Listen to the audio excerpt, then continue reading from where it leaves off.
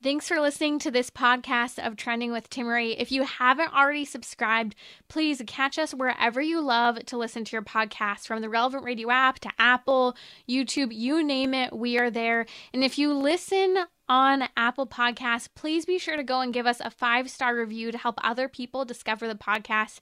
Anything you share in terms of episodes, whether it's texting it to a friend, posting on social media, helps to build up the kingdom for God, to help confront the challenging issues we face as a culture, but with joy, with hope, and with an eternal perspective where our faith collides with everyday life, bringing eternal principles to help us live our life joyfully. So, what's trending? Bridging your Catholic faith with your everyday life. You're listening to Trending with Timmerie on Relevant Radio.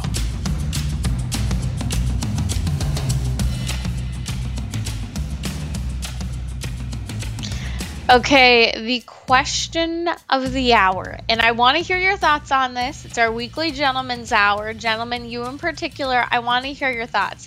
My husband and I have been debating this for years, and I will admit I am leaning more so in his opinion on this, and the question is, can men and women just be friends? Is it possible for men and women to just be friends? I find that men tend to be a little more passionate about this and tend to lean in the direction of arguing that men and women can't just be friends. So I want to hear your thoughts, though. Give me a call. The number's 1-888-914-9149. I've also thrown this question up on my Instagram story. We'll post it on Twitter and Facebook too. So go and share your thoughts. Yes or no? Can men and women just be friends? And then qualify. Explain why or why not you believe that men and women can or cannot just be friends. It's an intriguing question that I think demands quite a bit of nuance, and it's actually an issue that a lot of people have to navigate. Whether you are in your single years, your dating years, where you're having to navigate, is it okay to have this friendship still while dating someone? Or if you're single, you are not intending necessarily to be in a relationship with someone, but it seems like you may be leading the other person on. And finally, when married, how do you navigate the friendship pool with people of the opposite sex? Is it possible? You're listening to Trending with Timmerie. It is our weekly Gentleman's Hour. If you want to weigh in on the conversation, the number is 1-888-914-9149. Also, again, you can share your thoughts on my Instagram. Just follow me at Timmerie. That's Timmerie. We're also taking your questions today surrounding difficult abortion questions. I'm also going to follow up on some fascinating questions I've received surrounding contraception, abortion, and Plan B, that is also known as the morning after pill, and some tricky things that the American College of Gynecologists did to dupe many people into believing that Plan B and hormonal contraception is not possibly leading to abortions. It's actually an absolute myth, and they actually manipulated language and have led millions of people to believe that this is the case, when the reality is that Plan B, as well as hormonal contraception, can indeed kill a baby. I'll explain to you why it's an important conversation that we have to have, along with some of your difficult questions you have been sending me. But before we go there, again, it's our weekly Gentleman's Hour, and joining me today is Father Nathan Cromly. He's the founder and president of Eagle Eye Ministries, as well as the St. John Institute, and he works in particular with forming the next generation in not just faith-filled practices, but taking their faith into the workforce now, and even into our day-to-day lives, remembering that work is a part of what all of us do, whether we have a full-time job or full-time moms or whatever that might be. What is our work ethic? And today, during our Gentleman's Hour, we're talking about how men relate to the importance of work and the importance of truth in today's culture. Father Nathan Cromly, welcome back to Trending. Well, thanks so much. I'm glad to be back with you again. Let's talk about work. It's interesting with so many of the conversations surrounding, as you and I actually discussed a few weeks ago, the Great Resignation, where many people are actively searching for a new job, wanting to change the type of profession they're in. We're seeing kind of this crisis when it comes to the definition of who am I in relation to my job. But at the same time, we're seeing many men in particular are struggling with the ruthless and cutthroat cultures that are sullying their attitudes around work, as well as struggling with not checking out when there's any sort of animosity in the workforce. And so I think that brings into the conversation a distinctly Catholic perspective of how to overcome checking out when you're looking to transition jobs or just in a difficult work position.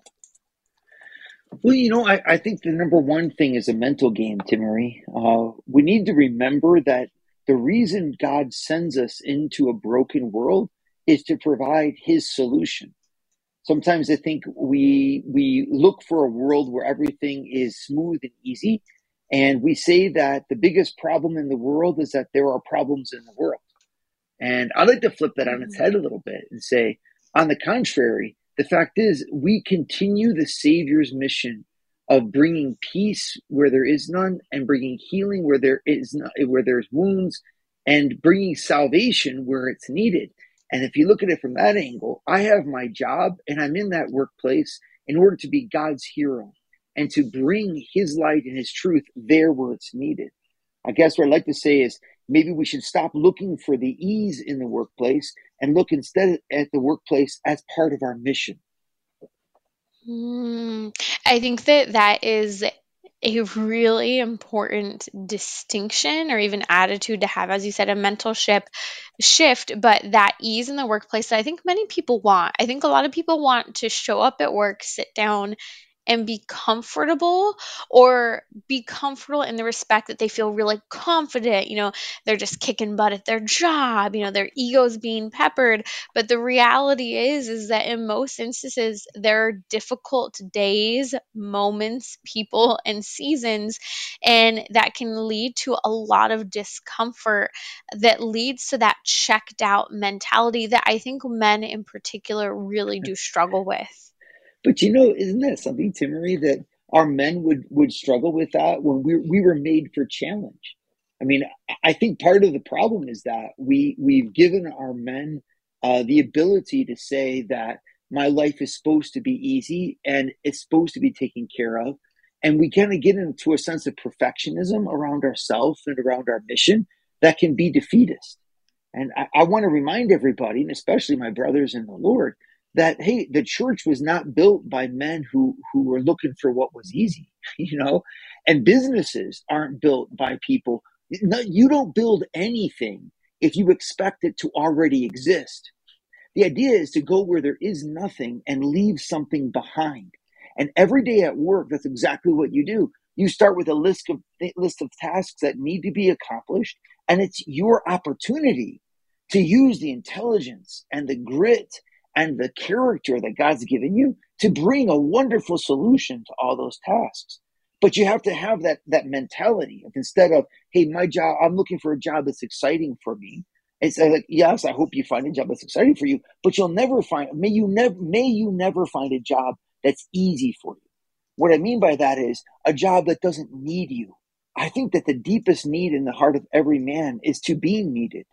And what a neat idea to consider this, that where you are in your career can be a place where you actually are needed by Christ for this world and needed by this world for Christ. So let's talk a little bit more about that idea of the workplace being a place of mission. I don't think that most men or even women think about the workplace as a mission unless they're actually in an apostolate, a non-for-profit. But what you're saying is that no matter what the work environment we find ourselves in is a part of our mission, distinguishable from, let's say, okay, I'm a father and I have to provide for my family. You're saying that even the environment you're in, you're called to be on that mission. What does that look like concretely for men? Oh, yeah, sure, Timmery. I think this is a really great topic, by the way. So thanks for bringing me on to talk about it. Here's why it's so important, everybody. When we were created by God, he gave us a personality and a set of talents. He gave us a gift in our soul. And that gift has to be deployed using our own freedom and our determination and our will, it gets to be deployed using our freedom, determination, and our will. And the place where we get to deploy it is there in our workspace. And I mean this really very seriously. If you're an architect, you are keeping buildings, not only making beautiful spaces, but you're making spaces that don't collapse, spaces that serve the common good, and you get to make spaces that make this world better. If you're an accountant, you get to actually make sure that the world of finance is done in an organized fashion according to all of the laws that are stipulated for our society. Without accountants, there'd be so much corruption that goes on in the world. But a business itself would lose track of its ability to right itself. If we don't have people in those positions doing things with their natural talents, the world will not function. And this is what John Paul II emphasized in his letter on Christ's lay faithful, where he said, the world owes, the church owes this proclamation to the world. Christ loves you. And you show that love by deploying your natural talents towards real needs. And I love to say, my friends, that's where spirituality gets real. That's where charity becomes concrete. I mean, what do you expect to become a saint just by going to church? I mean, in fact, you're a saint by going to church? No, it's if you take the church into society and take the church into the culture, that's where your sanctity becomes real and it becomes actual because it becomes as real as your name. And I think, Timmerie, the place where that becomes profound and anchored is when people take real stock of their work and say, this is my mission. This is where I'm going to become a saint. And if I don't become a saint here, I don't know where I'm actually going to become a saint. This is where I'm putting my life. So determination and will are mixed into viewing whatever workplace we find ourselves in, good, bad, non-for-profit, for-profit, as a part of our mission. That attitude in terms of how we interact with other people, but also in terms of what we're actually doing, that we're doing our best. One, I think, question that comes up for me that everyone has been there or maybe currently find themselves in that situation, Father Nathan, has to do with bad bosses. And if you're just joining us, you're listening to Trending with Timmerie here on Relevant Radio. That's Father Nathan Cromly, the founder and president of Eagle Eye Ministries and the St. John Institute, helping to equip the next generation in faith and seeing the dignity and value in their work. You can find them at stjohninstitute.org. That's SAINT, johninstitute.org. We'll post a link on social media as well as in the podcast notes for today's show. But Father Nathan, as I was saying, many people find themselves with terrible, terrible bosses for seasons, for times, for whatever reason. It may be that the boss is going through a difficult circumstance in his or her life. It could be that they just don't know how to be a good leader. It could be a clash of personalities, any number of things. How do you navigate a seemingly bad boss or tense, boss relationship when we're called to see our work environment as a missionary field? I love that question, Timmerie. It reminds me of some of the topics that I've treated on my podcast, which is called Dare Great Things for Christ. I do a whole, we've done about 180 segments on the workplace and leadership, Christian leadership in the workplace. So I'd send your listeners to there too, Dare Great Things for Christ. But in that particular question, I love it because it's so real. And so many of us face that. And you can feel really crushed when your management is out of kilter. And I would say on the one hand, that, you don't have to necessarily stay, especially in today's job market, to look. But on the other hand, it's part of what John Paul II frames in his letter on work as the toil and the real sacrifice that work oftentimes brings us to. And he reminds all Christians that suffering is sacred. So I'm not saying to stay in an abusive thing or in this toxic environment or all of that. I'm encouraging you to leave, as a matter of fact. But I would say that, sometimes the workplace just is tough. And you can't find the world's best and easiest place to work. And a lot of it is a great opportunity for you also to hone, number one, your own sense of the meaning of your suffering and your toil as you continue to do what's good and right no matter what. And the second thing that you can hone is just your inner ability to transform difficult situations into positive ones. And this is where I would challenge our listeners and especially the men listening, fine, to do exactly that. Hey, rise up to that occasion, because in your life, you're going to be dealt a whole series of difficult circumstances. And if you get in the habit of quitting and running away from here, like, when were you going to stop running? Just when life is perfect? It's never going to be perfect. It might be an opportunity from God to transform that by the use of your will, your mind, into a creative response that can flip that situation from one of persecution into one where you can actually use it to your advantage. And that is possible. And I would say, like, if it's not the time to leave, but like at the same time, what can I do here to reconnect with that boss, to help them to manage me better, to right the situation? I find, honestly, Timmerie, a lot of our younger listeners or younger workers today are living in a bit of a pipe dream, and they just expect all the bosses to be wonderful. I'd like to say, if you can survive where your boss isn't wonderful, you're probably in a position to be a boss one day yourself. Doesn't that speak volumes? And I think, Father Nathan, some of the difficulty that many people, I would say in particular men, have in the work environment is that when there's a bad boss, men don't necessarily reach out for help. And when I say help, it might be getting the advice of sage, wise men who have walked before them, or just other people, even in that same work environment.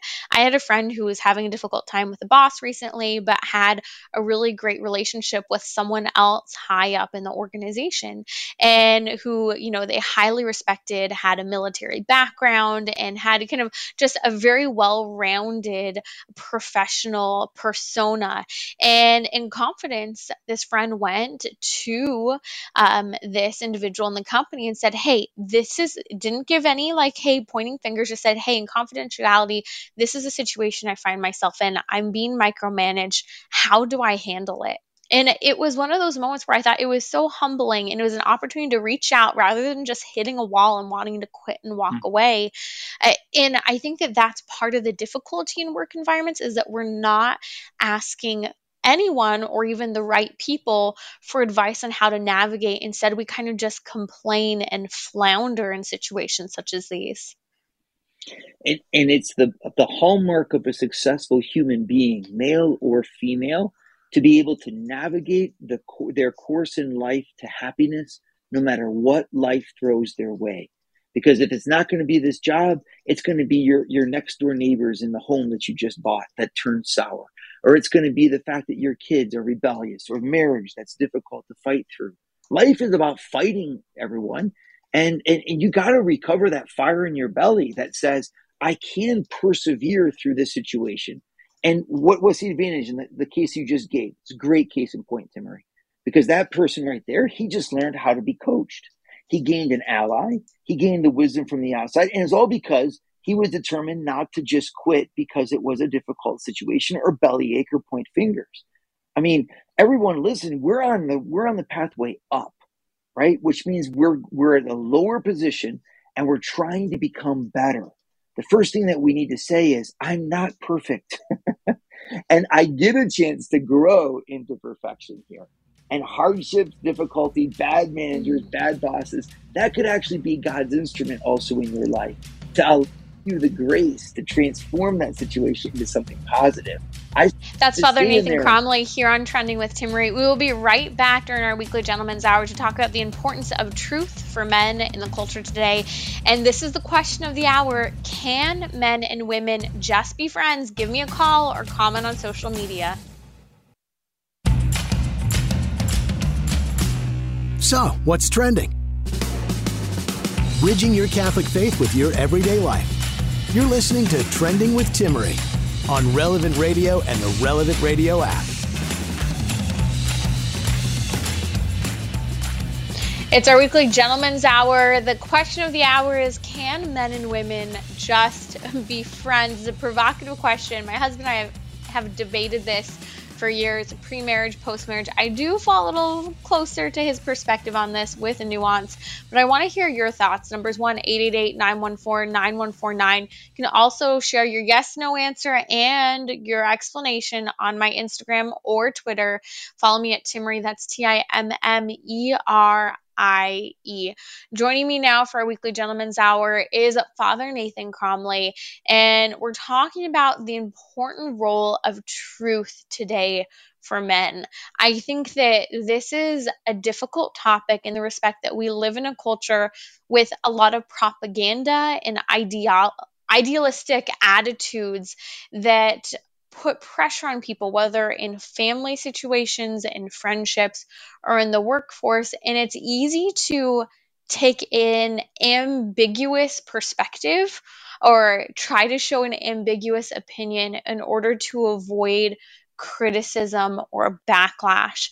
Father Nathan, how important is it that men overcome this ambiguous, silent perspective and speak truth today? Goodness, what a great question, Timmerie. Listen, the fact is, if we don't speak truth, then others will speak lies. It's as simple as that, Timmerie. If we who are men in this world are going to sit back and allow people to lie and denigrate the poor and mislead people down pathways that are futile, honestly, I mean, I don't know how you're going to stand on Judgment Day before the Lord. I mean, the Lord is asking us to be responsible and to be engaged with our talents. And the number one talent that we have is our brain. So I'm on this question, I got to say, I'm very strong. Here's the principle, Timmerie. Somebody is always going to be leading. Someone's going to be leading the conversation. Someone's going to be setting the pace. And to think that we're going to allow someone who is deliberately falsifying the world in order to gain their own advantage and profit by it, to dominate the landscape of thought. I mean, far be it from me. I'll tell you that much right now. And I think everyone's got to get a bit fired up on this question. We're so concerned that we're hurting people's feelings. We shouldn't hurt people's feelings. You can say it with a smile. You can say it with love, but what you say is so important because people listen to what you say and they depend upon you guiding them to say what's right. And if it's not that individual person, think of the lives of those who depend upon them and who depend upon you for that right answer. So I think it's part and parcel of the leadership and the responsibility that we exert in our world as the leaders God means us to be. But you just brought up two things that as a culture we tend to, especially from the millennial generation down, not like: leadership and responsibility. In fact, I think many young adults quiver at the idea of being pressured into being leaders or being pressured into responsibility. They balk at the idea. They'd much rather have comfort. They'd rather kind of slide under the radar. And so we're working against, I think, natural cultural attitudes today that push right up against truth just by our basic desire to be comfortable. I got it. Yeah. And I can understand that, and I think a lot of people can understand that. But I want to challenge that position in this way. And that's to say, what will your world look like as a result of that desire for comfort? Immediately, you might gain, the prestige of having friends and being able to hang out with peers, etc. But what will you give up for the sake of that comfort? And when you give up truth, to gain the comfort, for example, of having lots of friends, of being popular, being able to hang out at least, and not rocking the boat, you've also paid a price for that, and that your friendships are going to be shallow. And it goes down the line with other things in your society. If you don't stand up and vote pro-life and vote in defense for God's plan for marriage between a man and a woman, for example, and rise up and defend these God-given biblical principles, well, you get a short-term gain. It's true. No one gets offended. You don't have to have conflict. But think about what you give up at the same time. You give up a vision for life that comes from God, and it's so incredibly beautiful and deep. And I guess I'd like this to challenge by making everyone realize that whatever you say yes to something, you're saying no to something else. So when you say yes to comfort or yes to getting along with everyone, what are you saying no to? And is it worth it? You make me think about even just a philosophical conversation attitude centering around truth itself. A truth exists independently of our minds. It's totally independent of what you think, what I think. It doesn't matter what our opinions are or what the opinions of others are. Truth is truth. No matter what we think, our thinking ultimately is supposed to conform with reality to achieve objective truth. This is part of what it means to be human. This is part of what it means to achieve human flourishment. And ultimately, it's a part of what it means to work toward conformity with Jesus Christ, who is truth itself. So, all of this being said, that when I think about how truth exists independent of us, when we are truthful, we show some things that I think are very important, whether in a friendship, a work environment, a familial relationship. When we are truthful, we show that we have integrity, that we have self-value, I would say dependence and fearlessness, because you're not going to cower when other people disagree with you. You're going to show that you stand true in that integrity according to the truth, that you value truth, but you also value yourself holding to that truth. And I think that all of these are characteristics that most men want: integrity, value, dependence, fearlessness. What man doesn't want to exude that in some way? And the reality is that we can show this, men can show that by standing on truth in their actions and in their verbiage. Well, I'll tell you what else, Timmy, to build on that, because that's an excellent point that you made there. And that's, everyone needs to remember this. If you yield to the question of truth and say somehow or other that there is no truth, or you don't know where you stand, or you're not willing to take a stance on something, you've actually become more divisive than you have unifying. No one wants to be divisive. No one wants to put people down. No one does. But the only way to guarantee a true unity and a true harmony between peoples is when you have something that unites them bigger than their will. And that something is where truth comes in. And here's the challenge. I actually think that when you stand for truth, you can be kind. You can actually be open. You can open your arms wide to everyone because it's not about you anymore.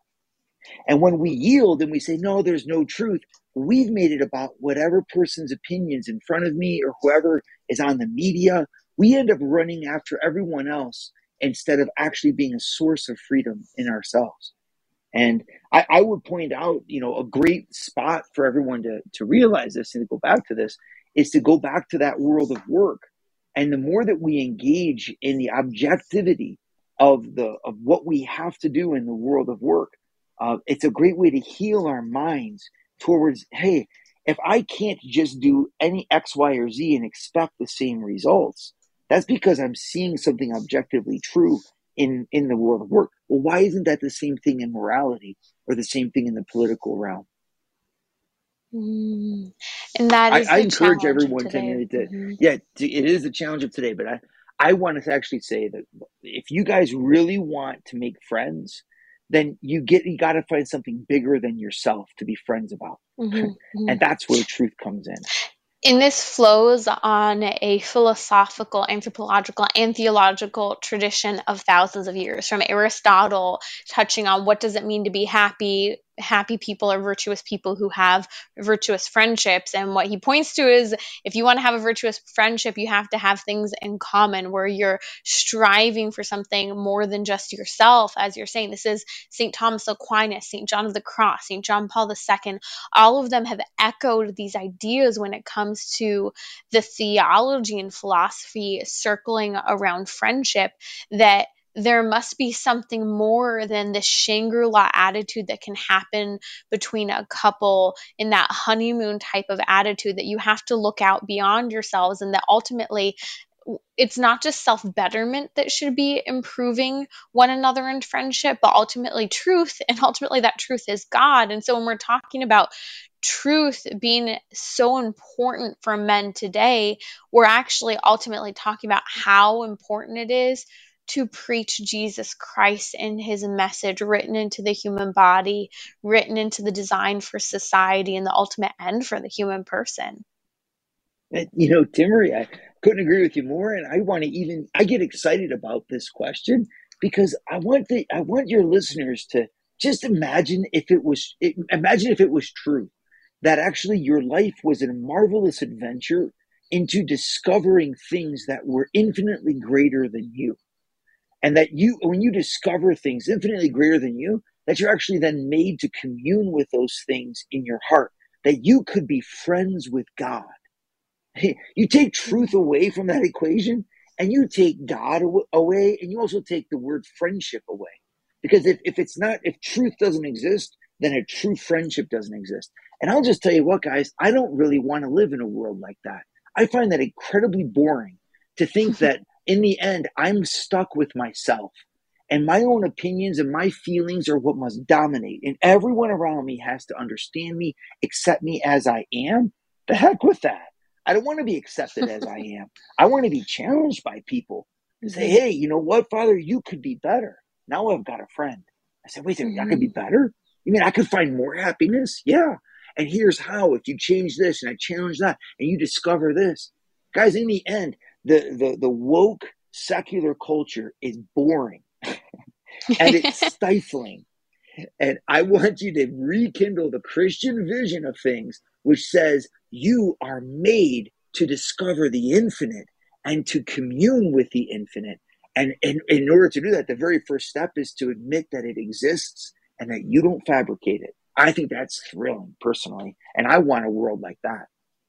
That's Father Nathan Cromly here on Trending with Timmerie, speaking truth, faith, and practical, faith-filled business practices for all to implement in their careers and in their home environments. You can find him at stjohninstitute.org. That's Saint, SAINT, johninstitute.org for all of his programs, including programs for young adults, business professionals, as well as his podcast, Dare Great Things. I'll be right back here on Trending with Timmerie. We're taking the question of the hour. I want to hear from you. Can men and women just be friends? Yes or no? Why or why not? The vote is a little biased based on what men think and what women think. It's a little fascinating to see. We'll come back on that and also discuss difficult abortion questions that have come in, especially questions surrounding Plan B, hormonal contraception, and these as so-called solutions to abortion, when in reality they also perform abortions, even though the medical community tries to claim elsewise. But that is a myth that they have duped people into for years. We'll be right back here on Trending.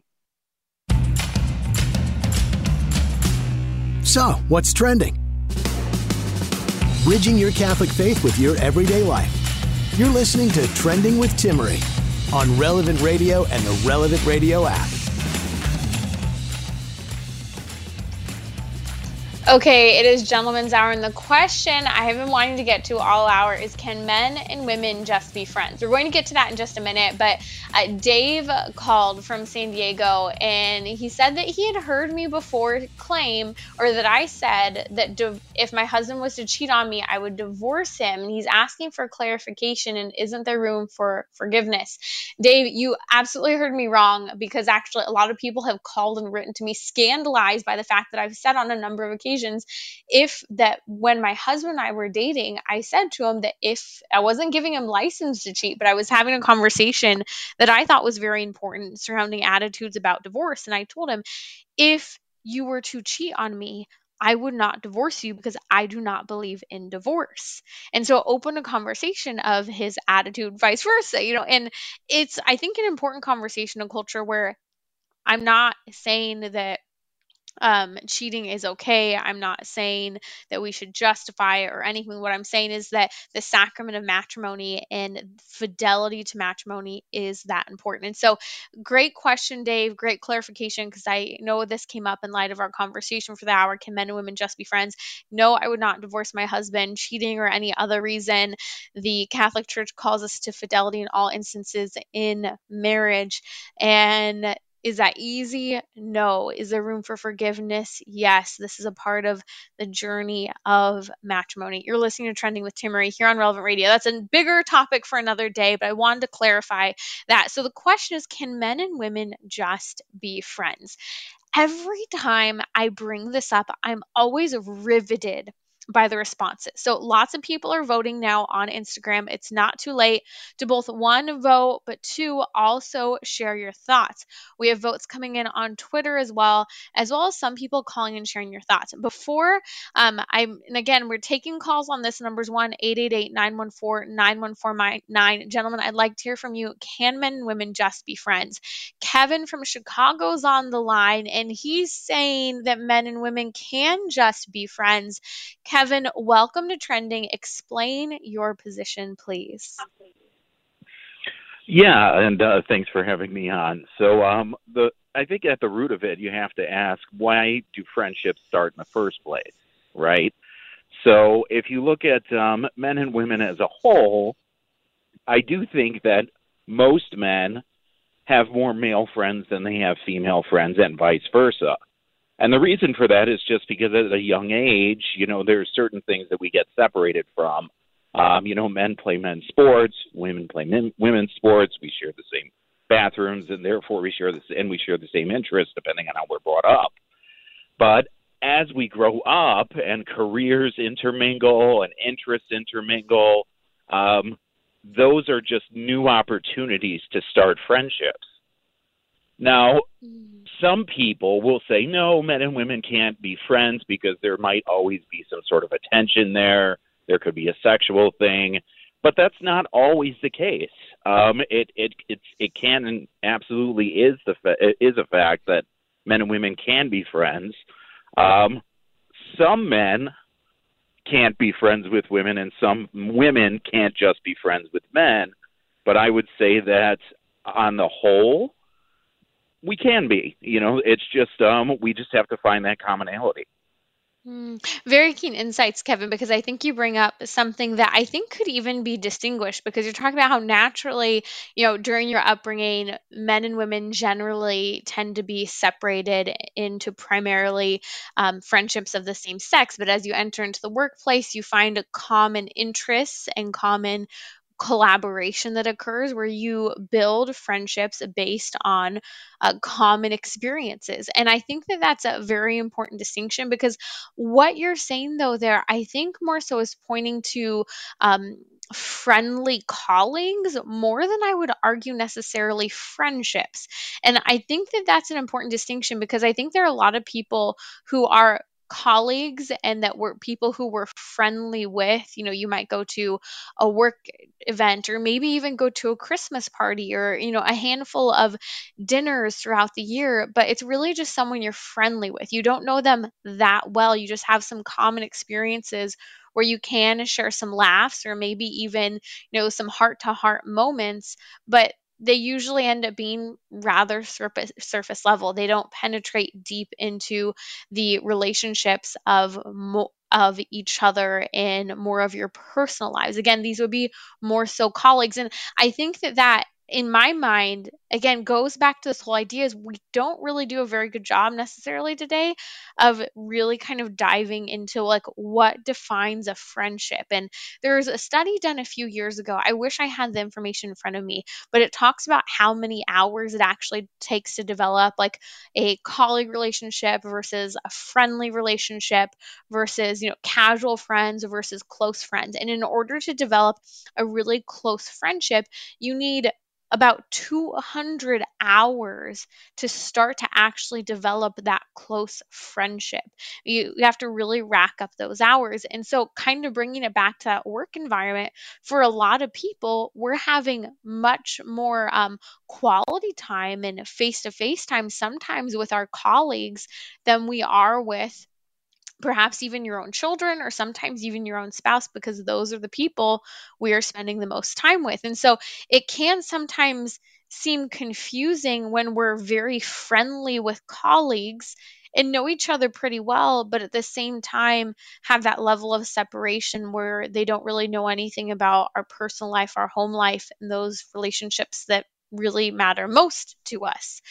You're listening to Trending with Timmerie here on Relevant Radio. Again, the question of the hour is, how can men and women just be friends? So I'm fascinated by the votes on this because it tends to follow the usual conversational trend, and that usually it's more so men who claim that no, men and women can't just be friends, and it's women who, I would argue, because I really held to this position, were that men and women can be friends. Easy peasy, no big deal, even to the point of where I'd argue almost naively so, because even in looking at a lot of the comments and votes, it tends to be women, and in particular single women, that believe, yes, of course, men and women can just be friends. And then it tends to be men and married women who say, no, no, no, no, no, men and women cannot just be friends. So my husband and I have been having this debate for years, and it's been an interesting one. We actually spent many late nights in our friends groups talking about whether or not men and women could just be friends. I've been one of those people who have always had quite a few male friends. I was a tomboy at heart, loved to do kind of more of the hiking and things that not all women necessarily are interested in always. And so even in college, a lot of my friendships were with men. I think sometimes too, this happens for a lot of women, whether it comes from broken female relationships. You could say girls being boy crazy. Could also say some women just being catty and maybe being intimidated by other women who are comfortable in their own skin. And so sometimes it's just easier for women to make friends with men. There's a lot less junk in relationships with men than there are with women who I would argue have a lack of self esteem. So there are a lot of things that play into this. So while for women it may seem easier to have relationships with men, that doesn't mean that men and women can just be friends. And I think that this is where the naive attitude kind of does set in, because the reality is that the law of attraction really does stand true. Opposites attract. You can enter into something that is just a casual friendship, and then all of a sudden, familiarity breeds attraction. Familiarity breeds interest in someone who you would never otherwise be interested in. I've talked to so many women. I think this is a really good argument for why friendship is a really great thing before dating, because sometimes it helps us to stop being so superficial with regard to the people we are checking off and pulling off of our interest list as potential people we could date or even marry.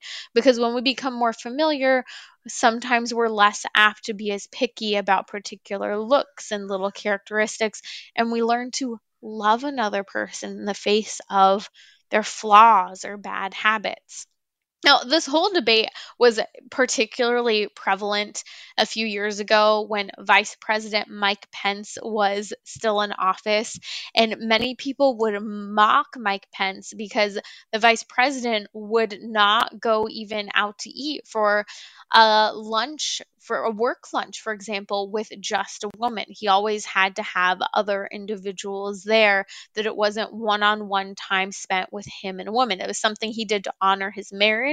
It was something he did to honor and respect the women in other environments. And I always thought, here Mike Pence is, quite the gentleman. A lot could be discussed there, but quite the gentleman, and someone who is trying to honor his marriage, and who's been around the block and has seen the divorce rate in the culture, has seen the brokenness in marriages, the need for women to be heard, seen, and loved by men, and the natural attraction, essentially, that's a little more common in men toward women.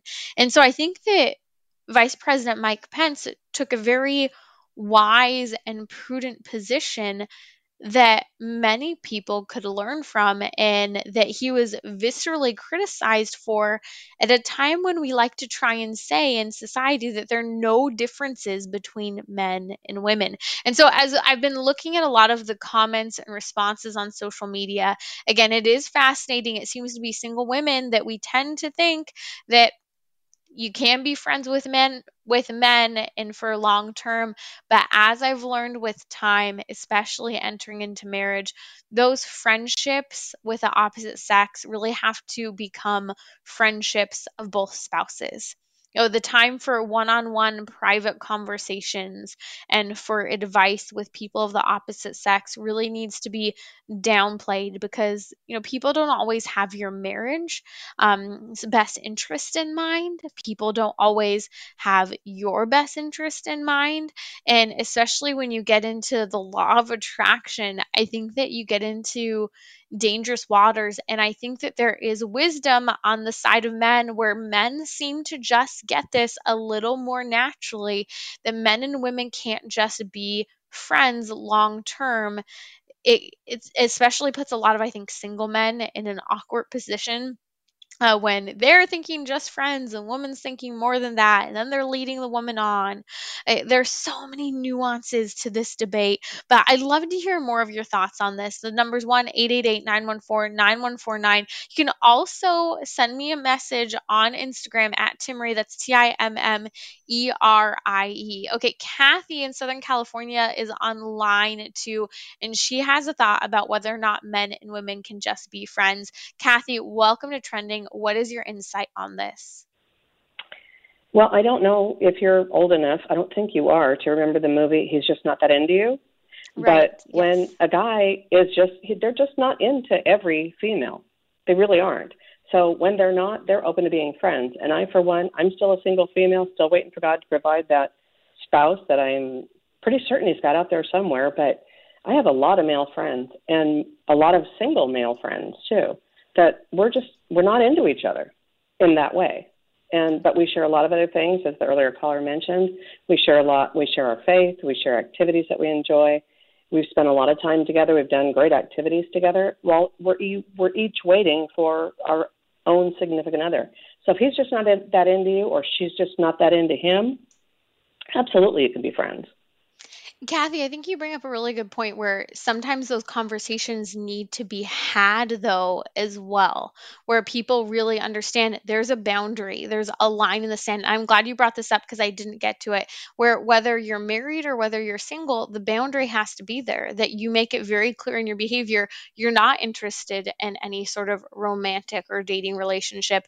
And the other side is making that clear. And as you're saying, it sounds very clear, Kathy, you're in a wholesome environment where you have other people who are seeking the good of each other. They're seeking faith, they're seeking, growth, that you can have these common interests in mind and be able to enter and maintain those friendships. But in time, often those tend to break up as people start to move along, as they start to get married, unless boundaries are upheld. And I think that that's something I always look to Vice President Mike Pence's situation, where he had clear boundaries. And so I think that, and I think a lot of the feedback we're receiving on social media, and your thoughts, Kathy, and from others like Kevin, I think men and women can be friends at the end of the day, but it requires boundaries and clarity of intention and self control with how much we share and don't share in those relationships.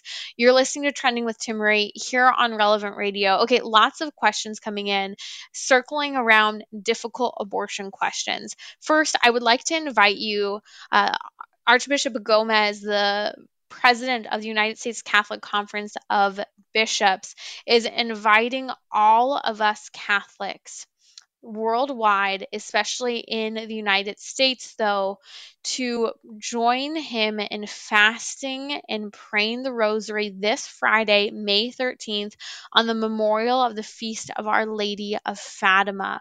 We're praying for an end to abortion. We are praying for the outcome of the Roe versus Wade decision. You're being asked to join the bishops of the nation and fellow Catholics in praying for an end to abortion, praying for pro-life laws, and indeed the overturning of Roe versus Wade. And he's asking all of us to pray our rosary as well. So I would like to invite you 7 p.m. Central to pray the family rosary across America here on Relevant Radio. The Women's Health Protection Act, so-called Women's Health Protection Act, is being voted on this week. Some people may be concerned. Listen, Senate Majority Leader Charles Schumer is making it very clear that he's going to bring about a vote on the so-called Women's Health Protection Act, which is no protection act at all. It's basically writing abortion into federal law with unfettered access. It would be the most pro-abortion, permissive laws this country ever saw. It would forbid pro-life legislation in all 50 states. But the good news is that the Senate does not have the votes to make this law. They're doing it to save face. It's all about elections and votes. In fact, even the Washington Post understood that this is destined to fail. But what it will do is ensure, especially for Democrats, that the issue of abortion remains front and center. The reality is this is being voted on only for the sake of elections. So here's the deal. You may be concerned when you see this. We do need to pray. We do need to oppose it. But know that, thank the Lord, the votes are just not there.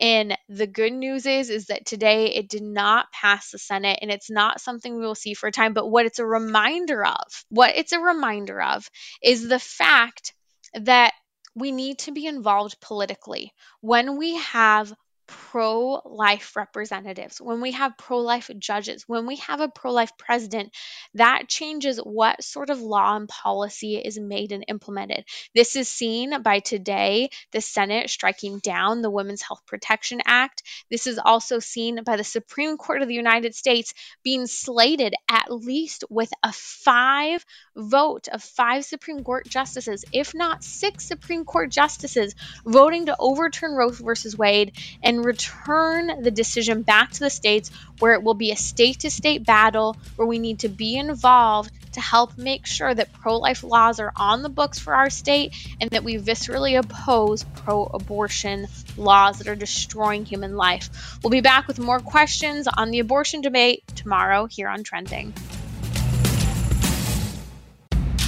This is Timmerie from Trending with Timmerie, and Thursday is our latest marriage hour. We're going to be talking about important programs for engagement prep. A lot of people are looking for good resources. I had terrible marriage prep, and I know a lot of people feel the same way.